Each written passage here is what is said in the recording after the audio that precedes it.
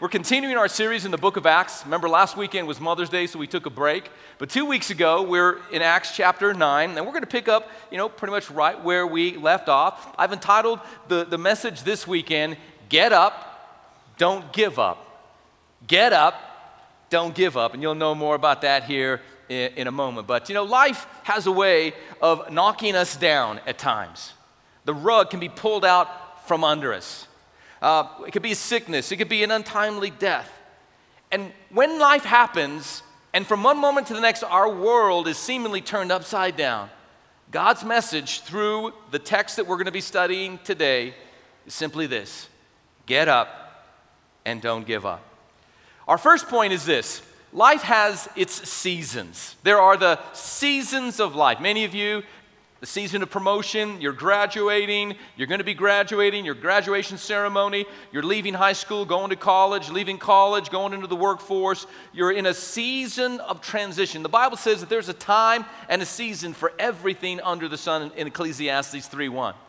But the text where we left off a few weeks ago, in Acts chapter 9, verse 31, it says this. It says, "Then the church throughout Judea, Galilee, and Samaria enjoyed a time of peace, and it was strengthened."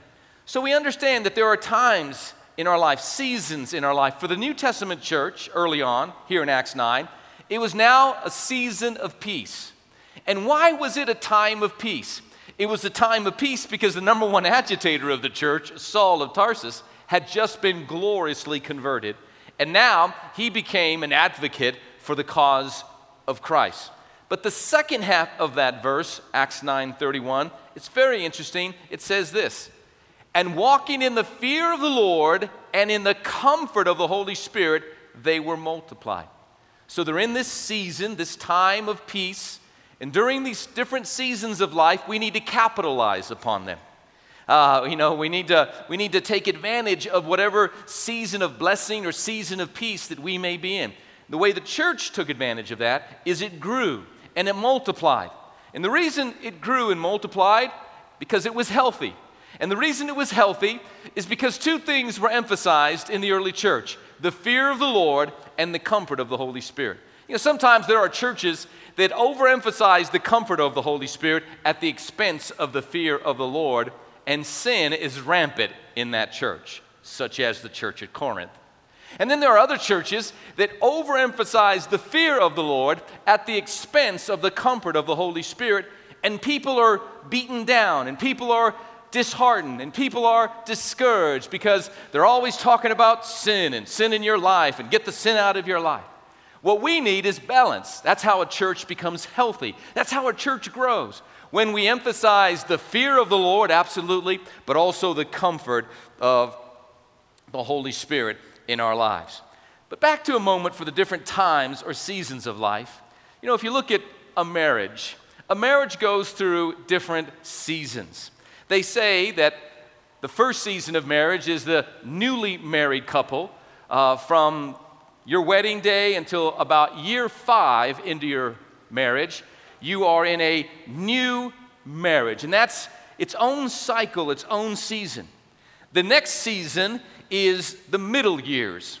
From year number 6 to year number 25, those are what are considered the middle years. And usually this season coincides with active parenting. And it can be a very challenging time. And most marriages, it's during this period that they will trip up or even break up. And then the final stage, and by God's grace, this is the stage that we reach, is from year 26 until the Lord calls you home. And that's known as the empty nest years, or that's the third stage or the third season that a marriage goes in. You can also quantify the different cycles of a marriage this way. First of all, there is this first cycle of a marriage, which is called romance, because we're talking about different times and different seasons. And then you reach the cycle in a marriage of disillusionment. That's when the kids start showing up, the bills start to mount, the demands of life, the stresses of life, and you could become, if you're not careful, you could become disillusioned, kind of just going through the motions. But then cycle number 3, or stage number 3, is there's an awakening. There's a renewing of your marriage, and that's why, we emphasize ministry to families here at Trinity, and we're going to have a big marriage conference this next year around Valentine's, and, we take advantage of moments and opportunities to help rekindle the flame and rekindle the fire under marriages, because all marriages pretty much go through these different seasons or cycles: romance, disillusionment, awakening, and then finally, number 4, mature love. The goal in every marriage, we start in that first stage, but is to reach that place of maturity, because life has different seasons. And we don't have to get discouraged or despair when we find ourselves in a particular season that may not be that pleasant. For those of you that are in business leaders, for-profit or non-profit, even an organization kind of has a life cycle. There's the pioneering stage, just getting started, getting it off the ground. Then there's the growing stage, the growth stage.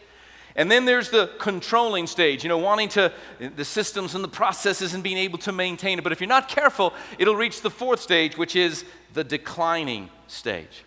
So your life spiritually, your marriage, your ministry, your business, there are times, there are seasons. We have to recognize the time and the season that we may be in and ask the Lord for His wisdom and how we can capitalize, or what we need to learn during that particular time or season. That's where the church was at. It was a season of growth.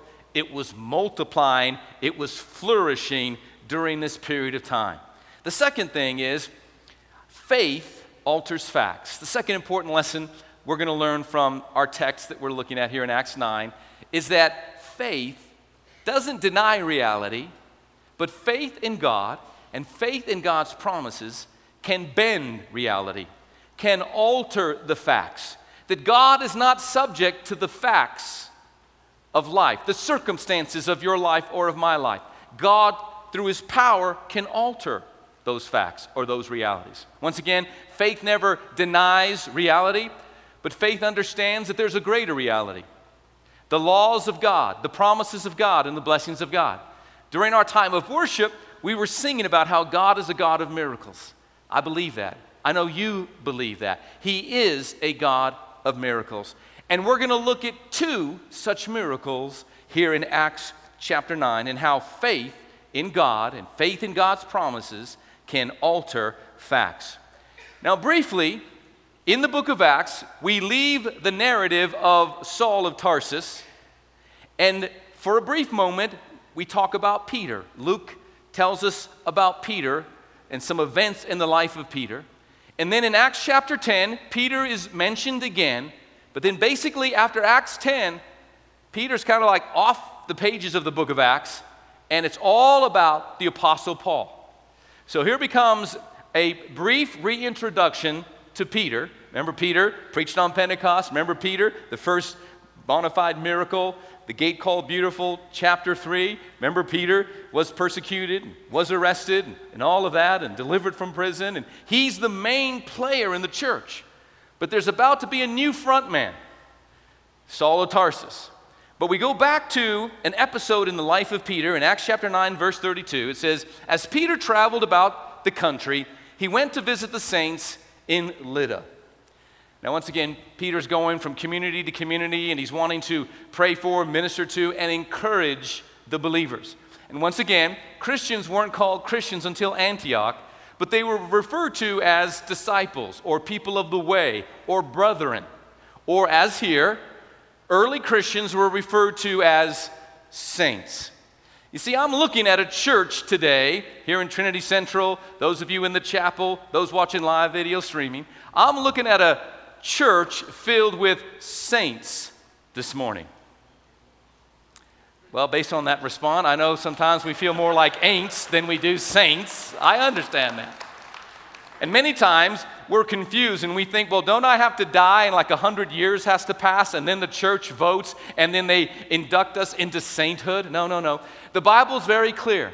Not all of us are apostles, prophets, evangelists, pastors, or teachers. But all of us are ministers of the gospel. All of us are kings and priests in Christ Jesus. All of us have a ministry. It's called the ministry of reconciliation. I'm looking at a church today filled with ministers of the gospel of Jesus Christ. Hello, ministers. And when the Bible says you're a saint, you know what that means? That means you're someone special that's been set apart by God. That's what the word saint means, from the word sanctified, meaning that you've been set apart for a special use. So you are a saint in Christ Jesus already. You don't have to die and then wait 100 years and have so many miracles and then the church votes on it. You're a saint right now. So turn to the person next to you and say, hello, Saint Tommy. Hello, Saint John, right? So Peter went to visit the saints. And here's what happens, verse 33. There he met a man named Aeneas, who for 8 years had been sick in bed and could not move. And Peter said to Aeneas, I love this, Jesus Christ has healed you. Let's say that together. Jesus Christ has healed you. Get up and make up your bed. Right away, he stood up. And many people in the towns of Lydda and Sharon saw Aeneas and became followers of the Lord. As a result of this miracle, of this miraculous healing, many people in that area became believers in Jesus Christ. Now, who is Aeneas? We don't know much about him. We don't know if he was married. We don't know what his occupation was. But what we do know is that for 8 long years, he suffered. For 8 long years, the only view that Aeneas had was the ceiling above the room that he lied in. That he was bedridden, the Bible tells us, for 8 long years. We don't know what the sickness was. We don't know what the condition was, but we know that he was laid low. We know that he was flat on his back for a period of 8 years. Peter shows up, and Peter says, Jesus Christ has healed you. Get up and make up your bed. You know, sometimes life can get the best of us. Sometimes events happen in life, a sickness, a disease, an untimely death, and the rug is pulled out from under us. And next thing we know, we're flat on our back, looking up. Life has a way of knocking us down. God bless Aeneas. His trial with sickness lasted 8 years. Something was about to change that day, from one moment to the next. Just like from one moment to the next, your world can be turned upside down. By God's grace and God's power, from one moment to the next, your world can be turned right side up. And Aeneas is about to experience an encounter with God's power in his life. By virtue of all of you being here today, I know at least this much about your life. You were able to get out of bed this morning. And more than half the battle in life is simply being able to get out of bed in life. And sometimes we take for granted the little things. But if you were able to get out of your bed today and make up your bed and come to church, how many know today is a good day and good things are happening in our lives? We can never take for granted the little things. To be able to get up out of your bed, because Peter tells Aeneas, Jesus Christ has healed you, get up and make up your bed. You know, it's very biblical. Before you leave the house in the morning, you should make up your bed. It's not there by accident.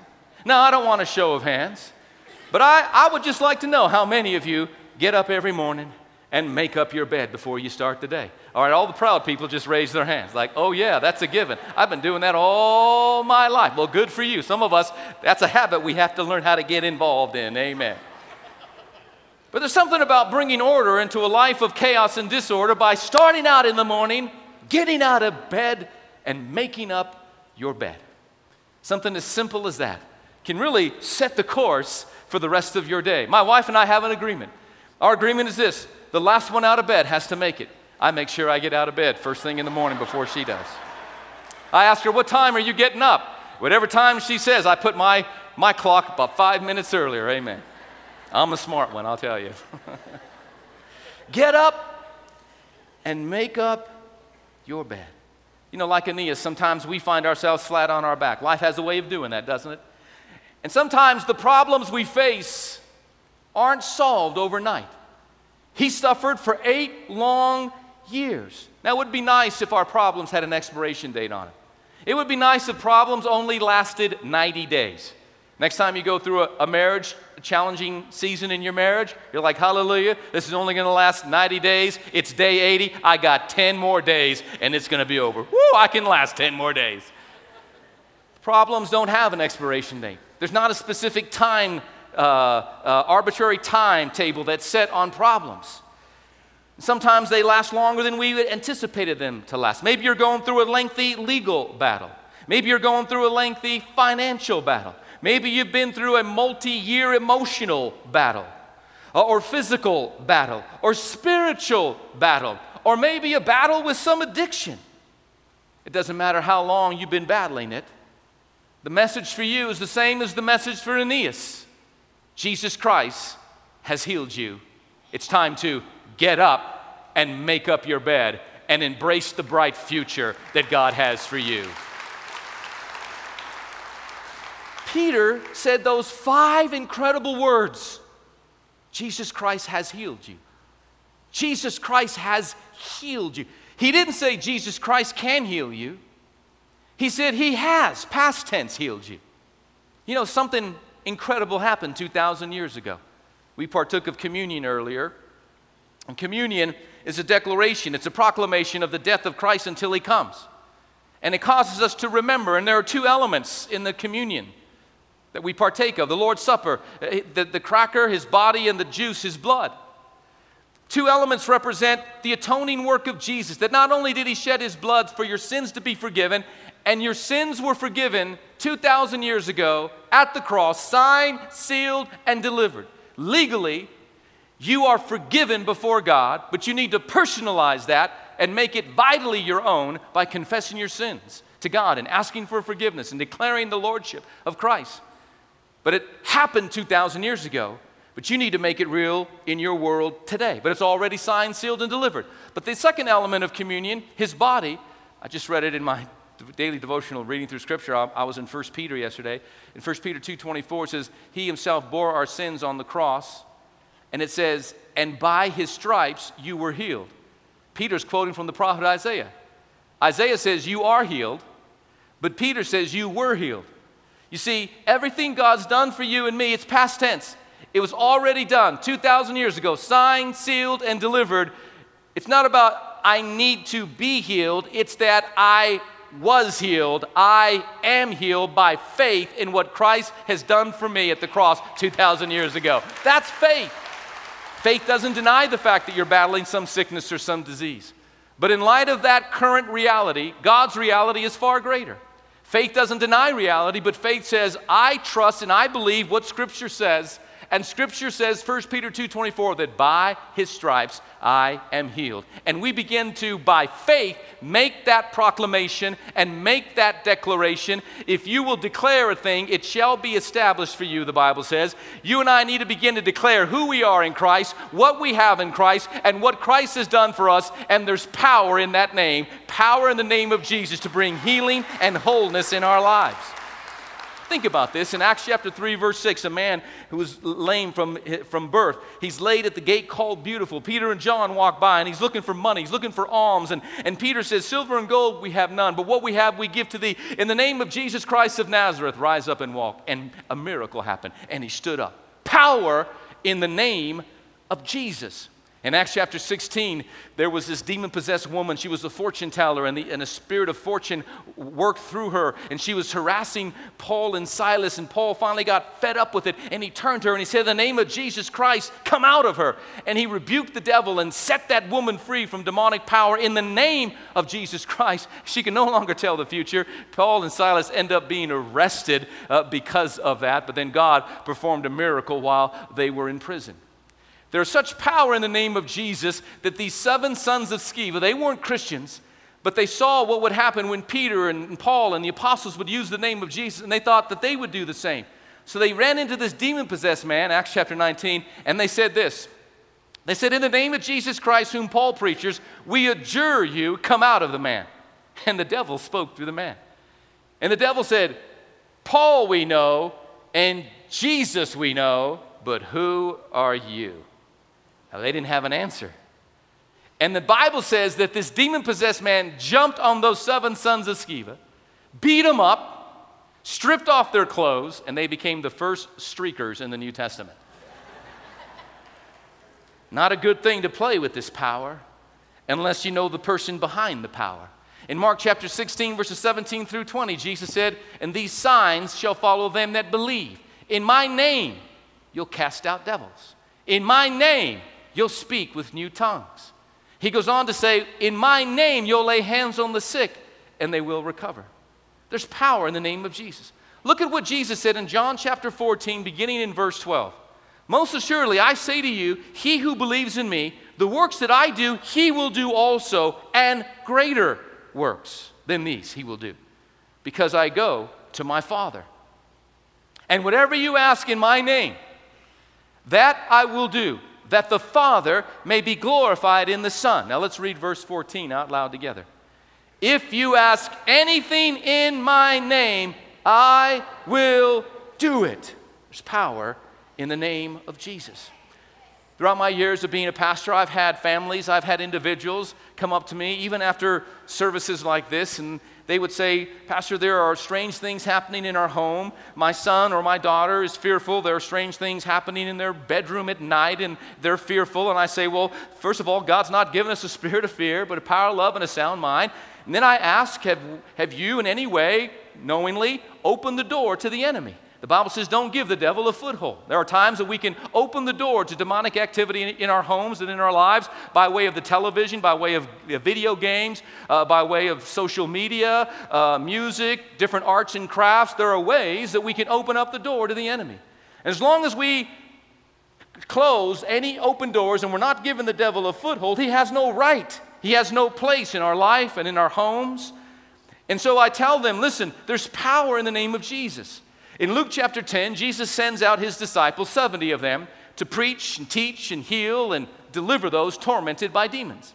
When they return, the thing that they were most overjoyed about wasn't the fact of those who became followers of Messiah or those who were healed, but they couldn't believe that demons were subject to them in the name of Jesus.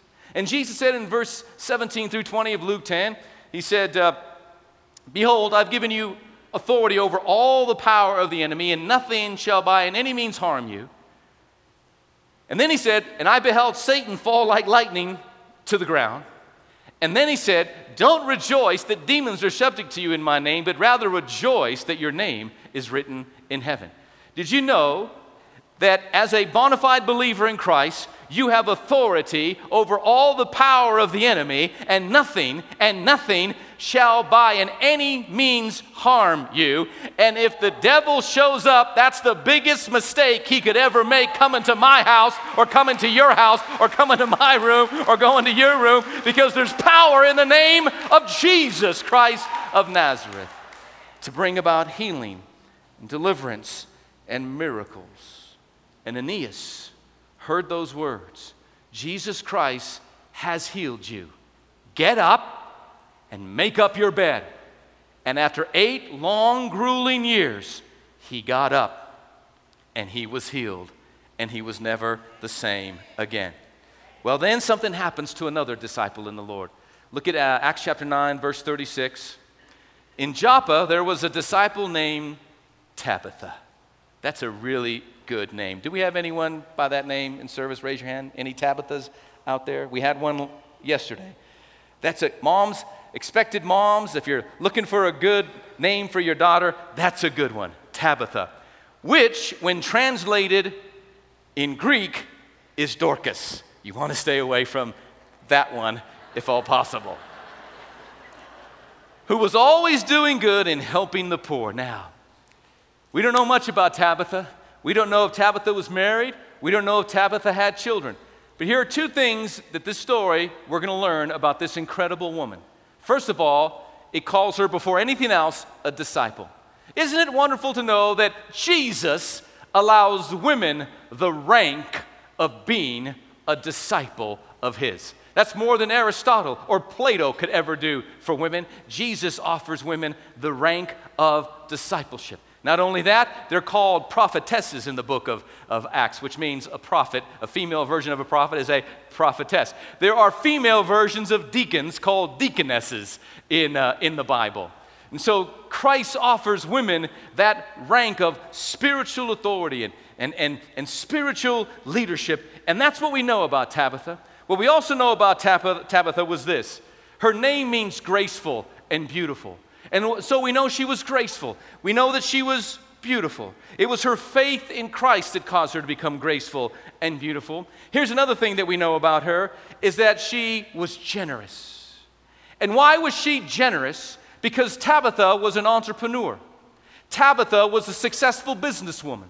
Tabitha was a fashion designer. And she not only had this business that was able to meet her needs and the needs of her loved ones and the needs of her family, but she was so good at what she did, she had more than enough to meet the needs of others that were around her. And so she was very generous. She did good helping others. Which leads us to our third point, and that is this. Profit can profit the poor. That every Christian should understand that having a poverty mentality may be good for certain religions, but it's not good theology. It's not good for Christians to go through life believing that God wants you to be poor. You see, every Jewish person understands the mandate from heaven that you're to be fruitful and you're to multiply and you're to replenish the earth, the Genesis mandate. Every Jewish person understood that it was designed, God designed us to make a profit in life, to be fruitful and to multiply. In Deuteronomy chapter 8, it says, verses 18 and 19, that God gives you the power to create wealth. Imagine that. God Almighty looks at you, looks at me, and he says he's given you the power to create wealth. Many people go through life with a scarcity mentality. Many people go through life and they feel like there are only so many slices in a pie, and if the more others take, the less there'll be for me. That's a scarcity mentality. When God said, no, there's not just a certain amount. You can create wealth with God's help, with God's wisdom, with God's favor, with God's blessing, doing it God's way. I'm looking at a church today filled with wealth creators. Oh, you did good there. You did good. All the other services, they just sat there. I'm like, hello, when a pastor compliments you, you know, pastors don't normally compliment their congregations, but when a pastor does compliment you, you got to recognize it and you got to show some love back to the pastor. I'm looking at a church filled with wealth creators. Amen? And that doesn't mean that we love money. We love God. There are many people that love money, ignore God, and use people. We love God. We use money to help people. That's the way. That's the order God wants it in. Amen? You know, and Tabitha, she did all things well. Look at verse 37. But something happened. About that time, she became sick and died. And her body was washed and placed in an upstairs room. Lydda was near Joppa, so when the disciples heard that Peter was in Lydda, they sent 2 men to him and urged him, please come at once. Peter went with them, and when he arrived, he was taken upstairs to the room. All the widows stood around him, crying and showing him the robes and the other clothing that Dorcas had made while she was still with them. And Peter sent them all out of the room, and then he got down on his knees and he prayed, because the effectual fervent prayer of a righteous man availeth much. Turning toward the dead woman, he said, Tabitha, get up. And she opened her eyes, and seeing Peter, she sat up. He took her by the hand and helped her to her feet. And then he called the believers and the widows and presented her to them alive. This became known all over Joppa, and many people believed in the Lord. Peter stayed in Joppa for some time with a tanner named Simon. Tabitha, from one day to the next, became sick unexpectedly, and she died. And the disciples were heartbroken. Why? Because Tabitha was such a gifted individual. She cared about others. She was generous. She was kind. She was helpful. She had a successful business. She did everything with great quality. You know, it's not the quantity of life that really matters. It's the quality of life that matters. On that final day, when we stand before the Lord, we want to hear him say, "Well done, not much done, thou good and faithful servant."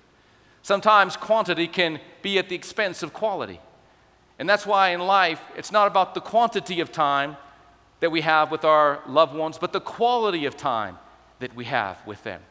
Concerning your work, your ministry, your craft, your skill, your talent.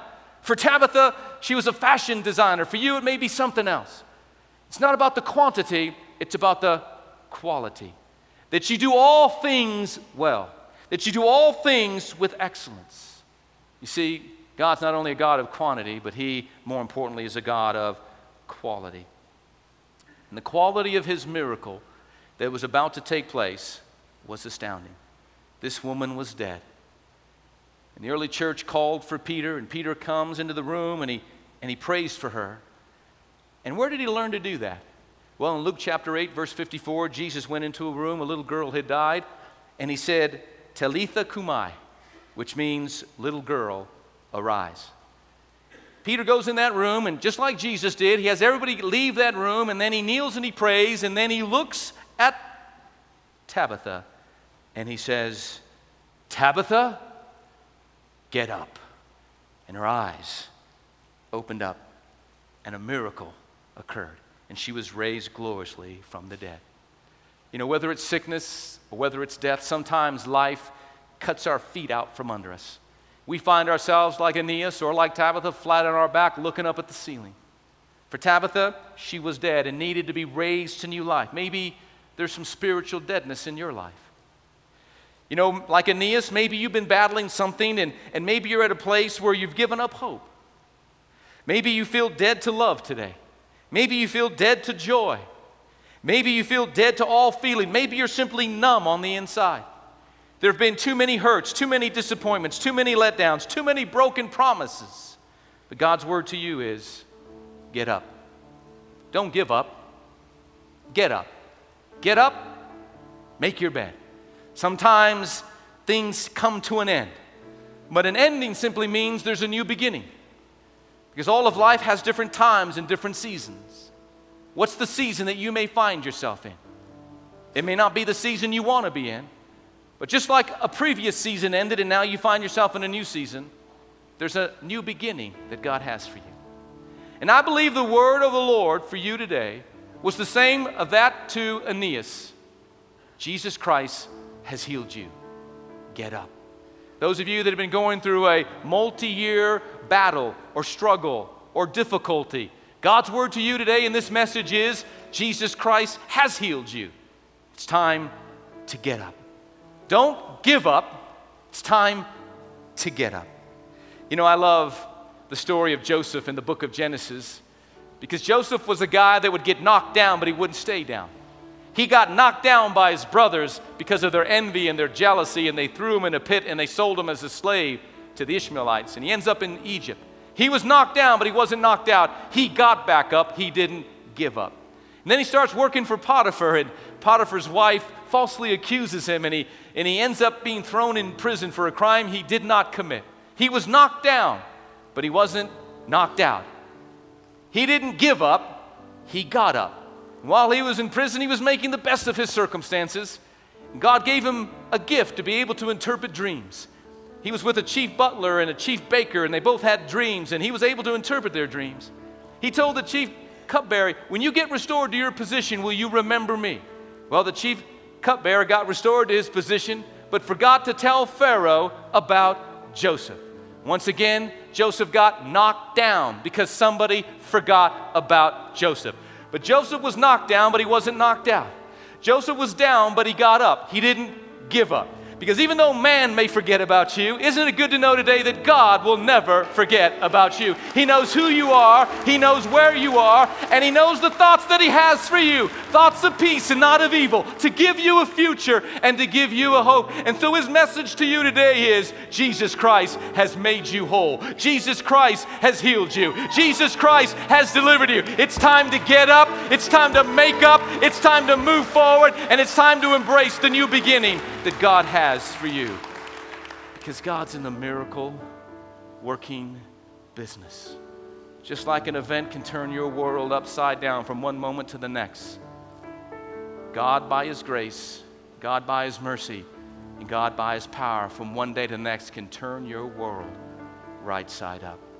And that's why I believe every single one of you, you have a bright future ahead of you. I'd like every head bowed, every eye closed. Father, I pray by the power of your Holy Spirit, you're speaking to the hearts of men and women. And your message to them is, get up. Don't give up. Get up. Get going. There's a bright future ahead of you. Yes, things come to an end, but an ending means a new beginning. What's that new beginning that God has for you? Now, with heads bowed and eyes closed, if you're here today and you don't know Christ as your personal Lord and Savior, you can open up your heart to Him. You can receive Jesus as your Lord and Savior. Receive the greatest gift of all, the gift of eternal life. Or maybe you're here today and you need to rededicate your life to Christ. You're not where you used to be. You're not where you need to be in your relationship with Jesus. It's not too late. God brought you here today to hear His voice calling out to you. So with heads bowed and eyes closed, if that's you, I want to lead you in a prayer. The Bible says if you'll confess with your mouth the Lord Jesus and believe in your heart that God raised Him from the dead, you will be saved. So I want you to say this prayer out loud with the rest of us. I want you to say it with your own mouth, but more importantly, I want you to mean it from your own heart. Here we go. Dear God in heaven, I know I'm a sinner, in need of a Savior. There's only one Savior. His name is Jesus. I call upon you, Jesus. I ask you now, come into my heart, come into my life. Be my Lord and be my Savior. I turn from sin to the true and living God.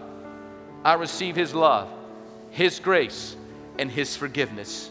Dear God in heaven, you're now my Father, and I am your child. Fill me now with your Holy Spirit and give me strength to live for you and serve you all the days of my life.